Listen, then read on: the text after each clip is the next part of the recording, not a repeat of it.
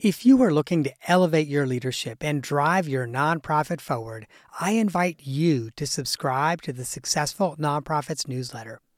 Every week, I curate exclusive share-worthy content that sparks inspiration, innovation, and conversation.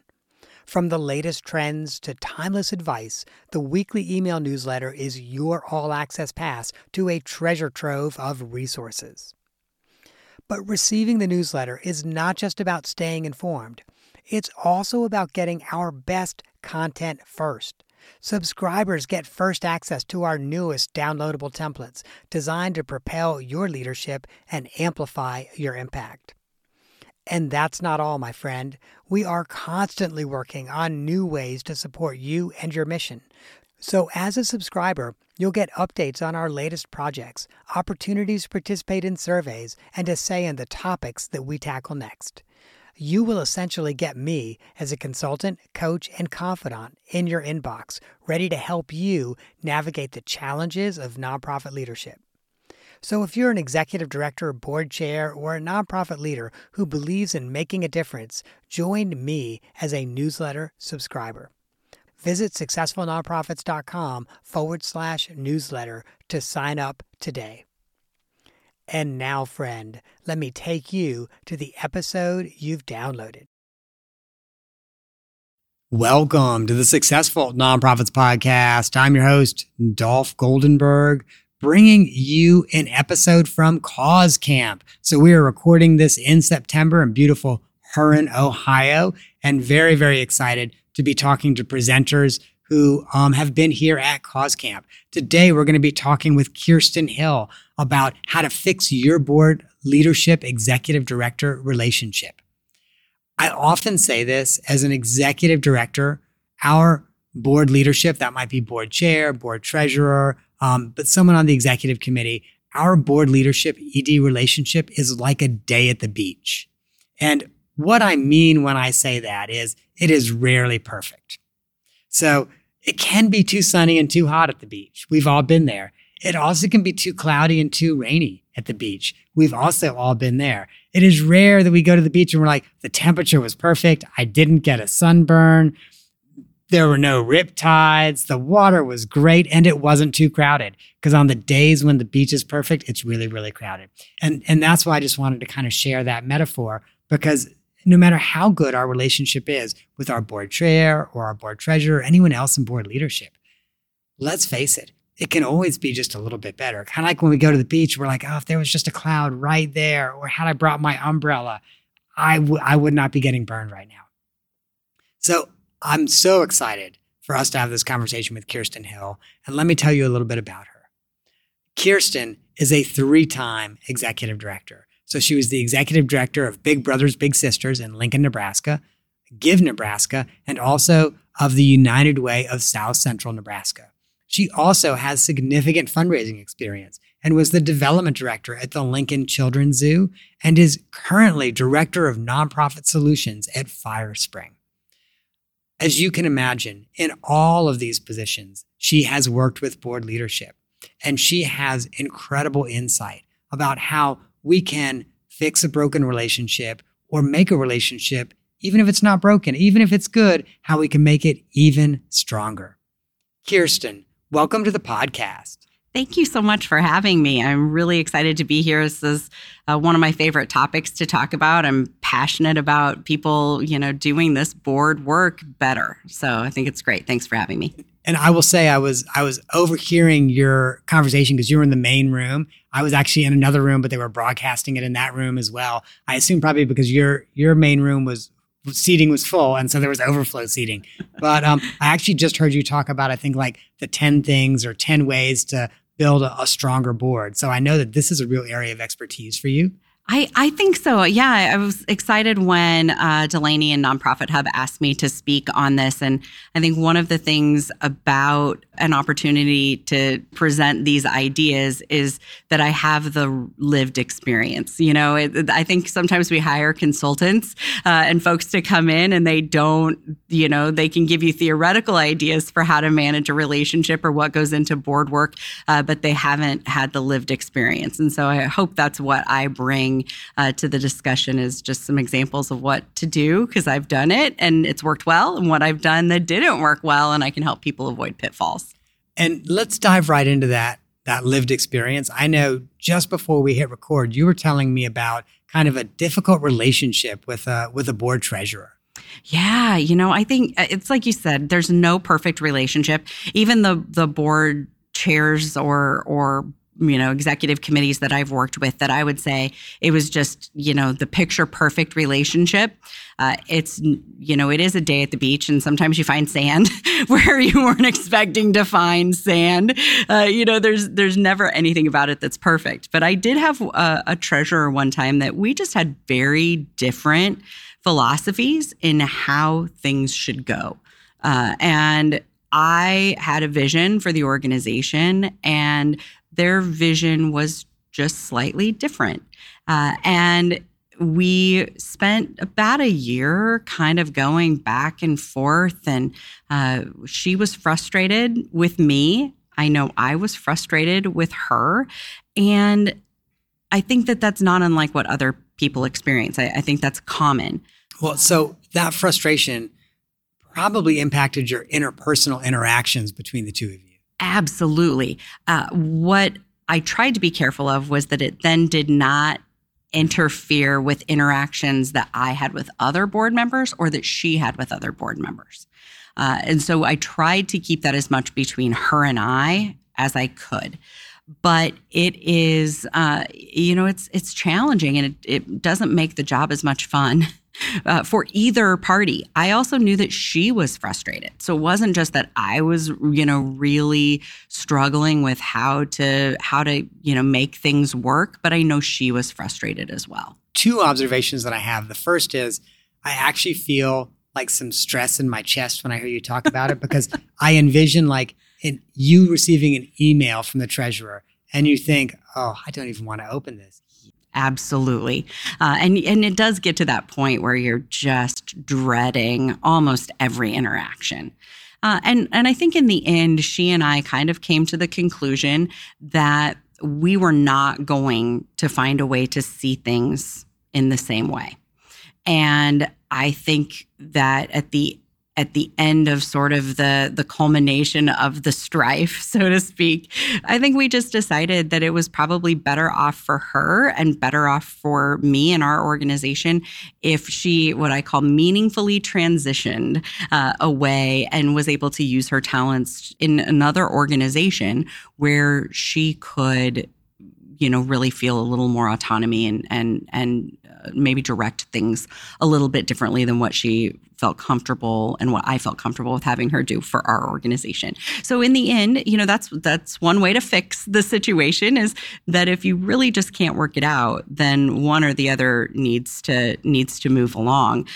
And I was lucky that in this case, she made that decision to move along, and it wasn't me that had to go.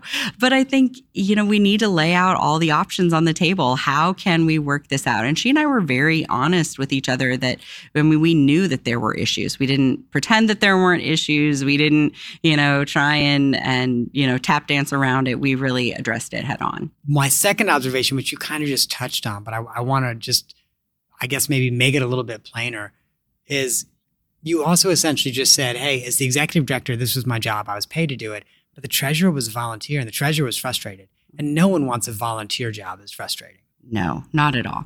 Not at all. And I think as staff leadership, we don't want them to have a frustrating experience. We wouldn't want somebody coming in a different volunteer capacity to feel frustrated with their experience.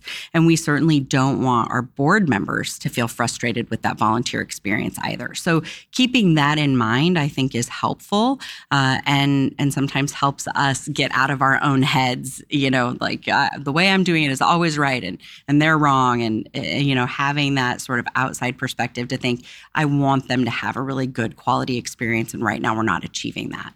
So I will share with you, not dissimilar situation I faced, but one of the lessons I learned really early in my time, first time I was an executive director, is it's also good to just try to avoid a bad leader relationship. So if you see someone in the pipeline and you're like, oh, this is going to be a disaster, to find ways to open the pipeline and allow that person to exit the pipeline without becoming a leader. And I'll always remember, again, my first time I was an executive director, there was someone in the pipeline to become chair of the board.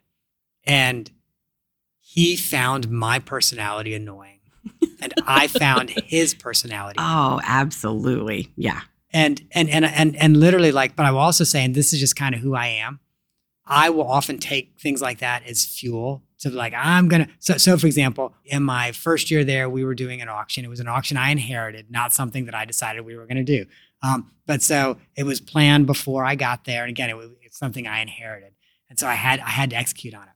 And this future board chair said in a meeting to me, this auction is going to fail, and Dolph, you are going to fail as part of it. And that's the way he would approach the world, and that's the way he would approach meetings. And so I'll always remember, like, this is before I was able to open the pipeline and allow him to leave. And so I actually went up to our website, and this is before the day and age of Canva. This is a long time ago. This is like 20 plus years ago now. But so I actually went up to our website and printed out his picture from the website, and then hand wrote a little bubble on it that said, Dolph, this auction is going to fail and you are going to fail with it. And I pasted that up at my desk. I'm in a place where people who would walk in would not see it. So, so it's not like I put it on the wall, so I pasted it like inside a drawer, but every time I opened that drawer, and I had to open that drawer every single day, I would see that. And I used it like as like fuel to be like, so-and-so, I'll show you this auction's going to be a success. But I'll also say, that's not the way we should be driven. Like if that's what we have to do in order to grin and bear a board member, we need to like help that person leave. Oh, absolutely. And I think that for a lot of reasons, we want them to also find something that is more fulfilling, that's not frustrating. And so those meaningful transitions, I think, are really important. And there's nothing wrong with it. It's not an indictment or an assessment of performance for either the staff or the board. I think it just is what it is. And, helping people move along when it's the right time, I think is important. And I think it's important to know that. So often I see paid staff who just get so frustrated and they sort of just live in that frustration. And you don't have to live in that frustration. You can really help people to move along and find something that's more meaningful for them. And so what's your MO when you decide, okay, this is a board member that we need to find a different meaningful opportunity for? What's your MO? How do you do that? Well, I think the first thing you have to do is bring in another person from the board. I think you want to make sure that you're not establishing a board versus staff situation. And if we look at how boards are supposed to operate, it really should be the board chair. Now, if the problem is with the board chair, then that's a whole nother subject. But I think you want to bring in a leader on the board, and it's not a gossip session, but it is. Here is the situation that I am having. Can you help me moderate this situation with this board member? And I think then it needs to be something that ideally is dealt with board member to board member instead of board to staff. And it needs to be a decision that the board is really taking care of internally. I am in full agreement with you. And often in my work with some of my coaching clients, I will often say, like when they're dealing with a difficult board member, your fingerprints and your signature should be nowhere on that blueprint. Nowhere. Like, because you're right, you don't want to set that confrontational piece up. And especially if it's a personality thing, because the other person will take that personally if they know it's you and set it up. Well, and there's just very few things that are more miserable than working continuously in an adversarial relationship. It's not fun. It is not healthy. It's not good for anybody.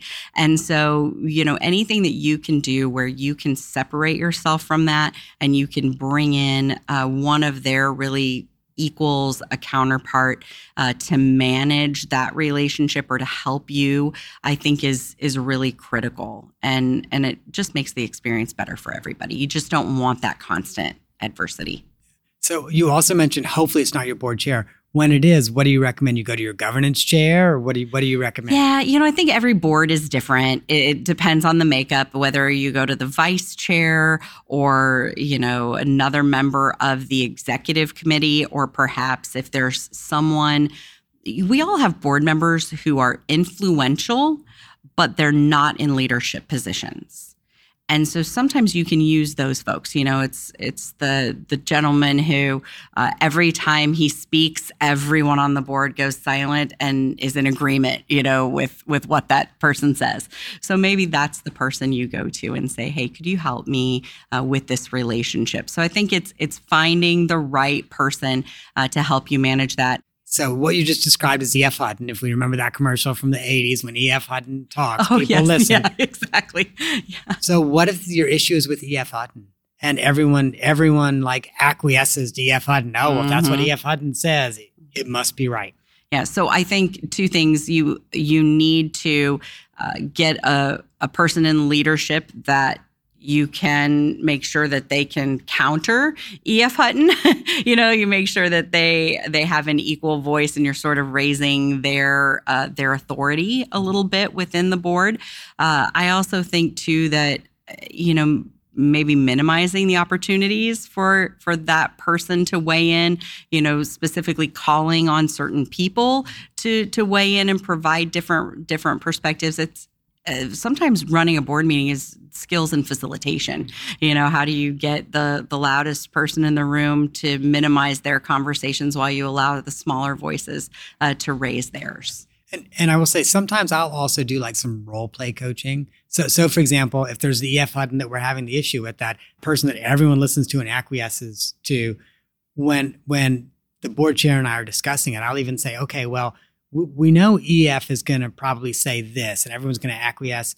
How do you think you might respond in a way that will allow other people to stand up to EF? Sure. I think that's great. And I think anything we can do, sometimes I feel like an executive director role is part therapist, and really helping people to have, quality professional interactions. And it's frustrating because we don't feel like we should have to do that, but I think that is part of it. And, I think, just how can you make sure that everybody's voice is being heard? And not just that one person. I feel confident that some of our friends who are listening right now are saying, okay, well, this is good to hear and understand if I end up having a problem board member or board leader, but I don't currently. So let's also talk about ways that executive directors and other staff members, but especially the executive director, can be building a strong relationship with their board leadership. So when I spoke this morning, one of the things that I talked about is I think one of the challenges of nonprofit leadership is that it is like driving the car, but doing it from the passenger seat. It's a constant balancing act, and you're responsible for the direction the organization is going, but you don't actually get to touch the steering wheel or the gas pedal or the brake. And so I think that there are some things that we can do to set ourselves up for quality relationships so that we're not as frustrated by that and we're making sure the car is going in the right direction. And so I think some things like prioritizing onboarding I think that's probably one of the most critical and overlooked pieces of really, working with a board. If you don't establish at the very beginning what it is that you want and need from people and how you are going to communicate, how you want them to communicate with you, then we're setting ourselves up to be disappointed or frustrated. And so I think onboarding is really critical, and then ongoing training.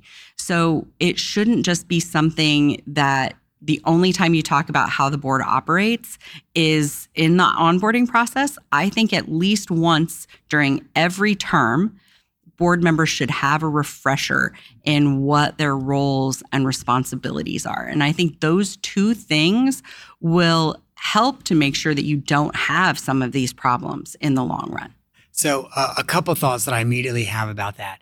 The first is at Successful Nonprofits, when we facilitate onboarding for our clients, we strongly encourage sitting board members to at least participate in the governance session, to at least, which is that this is how the board works. These are the duties and responsibilities. Like I heard you say, and by the way, I do this all the time, the 3 legal duties, loyalty, care, and obedience. I heard you say that this morning as well. Absolutely. So if you don't do this for a living like you and I do, it's easy to forget, those are my 3 legal duties sitting on this board. 100%. In fact, a lot of board members even forget like the length of their terms or how many terms they're eligible for. And I say this, I'm on a board and every now and then I have to look up, wait, do I have a 2-year term or a 3-year term? So let me be clear, I'm not throwing stones. That happens when you're a board member. It's good to be reminded of it. And after you hear it a few times, you're more likely to remember it. And I think too, it's just, we all need reminders of what our roles are, right? It's the reason that we all have job descriptions, because sometimes we need to go back and take a look and say, is this in the scope of what I should be doing? And providing that ongoing education and training, I think, is just a great reminder for even the most experienced board member of what the role is that you need them to play. And I will also say that the board members who think they don't need the board training are probably the ones that you definitely want to make sure are in the room. You just read my mind. I love it when that happens. But yeah, I mean, I've done some board trainings for the Nonprofit Association of the Midlands in Nebraska. And then we have a group in Lincoln, Nebraska called the Cause Collective. And they do some board trainings. And I've been lucky enough to be a facilitator for both of those. And I always tell people, make sure everybody is here. This isn't just for new board members. This really is for everyone. It's a great reminder on how we want people to operate. Absolutely. Now, if we could just focus in for a minute on that board chair executive director relationship. Yeah. I know you as an executive director have had some really good relationships with your board chairs. What are some of the things you've done to help ensure that they are strong and they stay strong? I think part of it is communication. I think that is, in my opinion, the critical piece. And it's being intentional about the communication. So I had one board member who said, we are going to meet every other week and we're going to go to lunch and we're going to just talk about how things are going. And I knew that I had a trusted colleague and that she cared about the organization. She cared about the direction that things were going. If I had, strategy ideas, or I wanted to talk about maybe, do we want to pursue a different grant source than what we're using, whatever it was, I just knew that she was invested and we met regularly. And so I also had another board chair who happened to office in the same building that we were in. And it was a less formal form of communication. It wasn't, let's go to lunch every other week, but it was, on a regular basis, I would, knock on her door and say, hey, do you have just 5 minutes that I can chat about something? That 5 minutes was never 5 minutes. It was always 15 minutes or 45 or whatever. But it was really helpful to just have that ongoing dialogue. So it wasn't as if discussing organizational issues was a big deal. It was just a part of how we both operated. And I think anything you can do to really communicate and develop those relationships, both, a personal relationship and a professional relationship, helps to just smooth the way. Absolutely. And I'll share with you, when I was an executive director, and I do this as an interim too, if when I'm considering the interim engagement, but also when I was an executive director and there was someone in the pipeline, if they say, oh, I don't have the time to meet with you at least twice a month, then you don't have time to be the board chair. And I'm not going to be your interim if that's the case, because, one of the rules I always have, you talk about the importance of communication, is I have a no surprises rule with my board chair. And I always say that in our very first meeting, and I'll often say it multiple times a year, just as, I'll throw it out there, but it's just a general reminder. I never want the board chair to be surprised by something that I did not tell that person. And I never want to be surprised by something the board chair did not already share with me. 100%. As a matter of fact, I have a little acrylic sign that one of my friends gave me a few years ago that sits on top of my filing cabinet in the office. and it literally says no surprises. I think if you approach the work from that standpoint, I don't want the board to surprise me with things I wasn't expecting. And I don't want to surprise them either.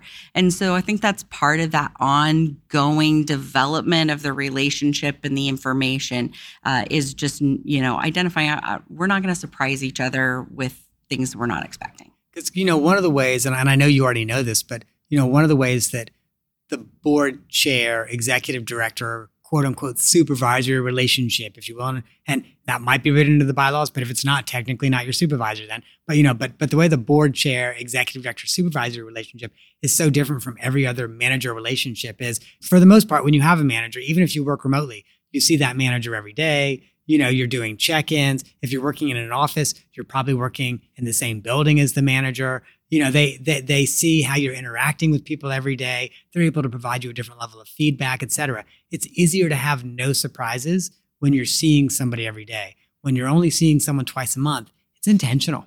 Yeah, absolutely. And I think the other thing too is we also want to foster this environment where we're giving them the information that they need to make decisions. I said earlier today in my presentation, in the absence of information, board members draw their own conclusions. And so if you're not explaining what the division of work is and how much time you're spending on programs versus how much time you're spending on fundraising or board development or whatever, if you're not feeding them that information, they're making assumptions about what's happening. And so the better that you can communicate and you can lay out some of that information for them, the better they're going to understand the role that you do. We can't expect them to understand what you do on a daily basis if you're not. Now, we don't want them in the weeds, right? We don't want them knowing hour by hour what you do. But at the same time, you've got to give them a little bit of information. Otherwise, they just don't know what they don't know. Yeah, absolutely. And a corollary of that for me is also, I need to help my board chair and my board members understand what I need from them, or they're going to give me what I don't want from them. 100%. Absolutely. It's a perfect description. It's like, and I really know that, like, if I don't share with them what projects I need them to do, what's important for them to do, then they're going to come up with stuff and it's not going to be helpful for me. In fact, it's probably going to create work and angst and stress for me. 100%. Yeah, absolutely. Give them the tools that they need to help you. And they can only do that when you give them guidance. Yeah. Well, I normally have an off the map question that just kind of comes to me or that I've already prepared. And I can't believe this. I just don't have one. I don't. I mean, I know I could ask you about t-shirts, but that doesn't seem like a great off the map question. And friends, you don't want to hear that answer anyway. I get that. But there's something that I've been playing with and thinking about. So if you're up for taking a little bit of a risk, this is the first time I will have done this on the podcast. Absolutely. Kiersten. Let's do it. Okay. So instead of an off the map question, I would like to play with you 3 truths and a lie. So if you tell me, I apologize, I just got that wrong. Okay. I would like to play with you 2 truths and a lie. 2 truths for and a total of 3. Okay. And then I will try to guess what the lie is. And it's fine for me to be wrong. Okay, let's see. I have had dinner with Kevin Costner. I was the homecoming queen at my university. And I have served on the board of directors for 4 or more organizations. Oh, this is tough. So I think you have had dinner with Kevin Costner. That is correct. Okay, so now I got a 50-50 chance. I also think you were homecoming queen. No, I was not. I was on the court, but I didn't make queen. Okay, because see, I thought you were going to say I've served on the board of 5 organizations because I knew there was a trick in there somewhere. I was like, okay. Yeah, it's not straightforward. Yeah. So it was close, but no luck. Oh, I know. Wah, wah. Okay. I know. So you were on the court. What was it like to be on the homecoming queen? Well, so I went to school at the University of Nebraska, and we are a big football school. So homecoming is a big deal. And I also went in the 1990s when Nebraska football was legendary. So being on the field at halftime was really cool. Picture on the big screen, like it was cool. We had a ton of fun. The whole homecoming week, all of the candidates in court, we went out together and we went to pep rallies and events together. It was one of the highlights of my college experience, even if I didn't, seal the deal. So I also know I'm going to get an email if I don't ask. Someone's going to say, Dolph, you asked about homecoming queen court, but not dinner with Kevin Costner. How could you bury the lead like that, Dolph? So this was, I'm again going to date myself. I was actually in junior high. Kevin Costner was looking for locations to film Dances with Wolves when he was producing that movie. And so we had some friends who actually at that time managed the largest wild horse sanctuary in the U.S. And they wanted to come out and look at the location and see if it would be a possible filming location. And my mom's friend called and said, hey, why don't you guys come and help me get dinner ready and you can meet Kevin Costner. And so my mom and I loaded up the car and we went up to Cody and Nensel, Nebraska. And Kevin Costner and two producers came in and we were able to meet him and take pictures. And it was so much fun. And so that's always like that's my one claim to fame. That's also always my 6 degrees of Kevin Bacon. Everything goes back to Kevin Costner.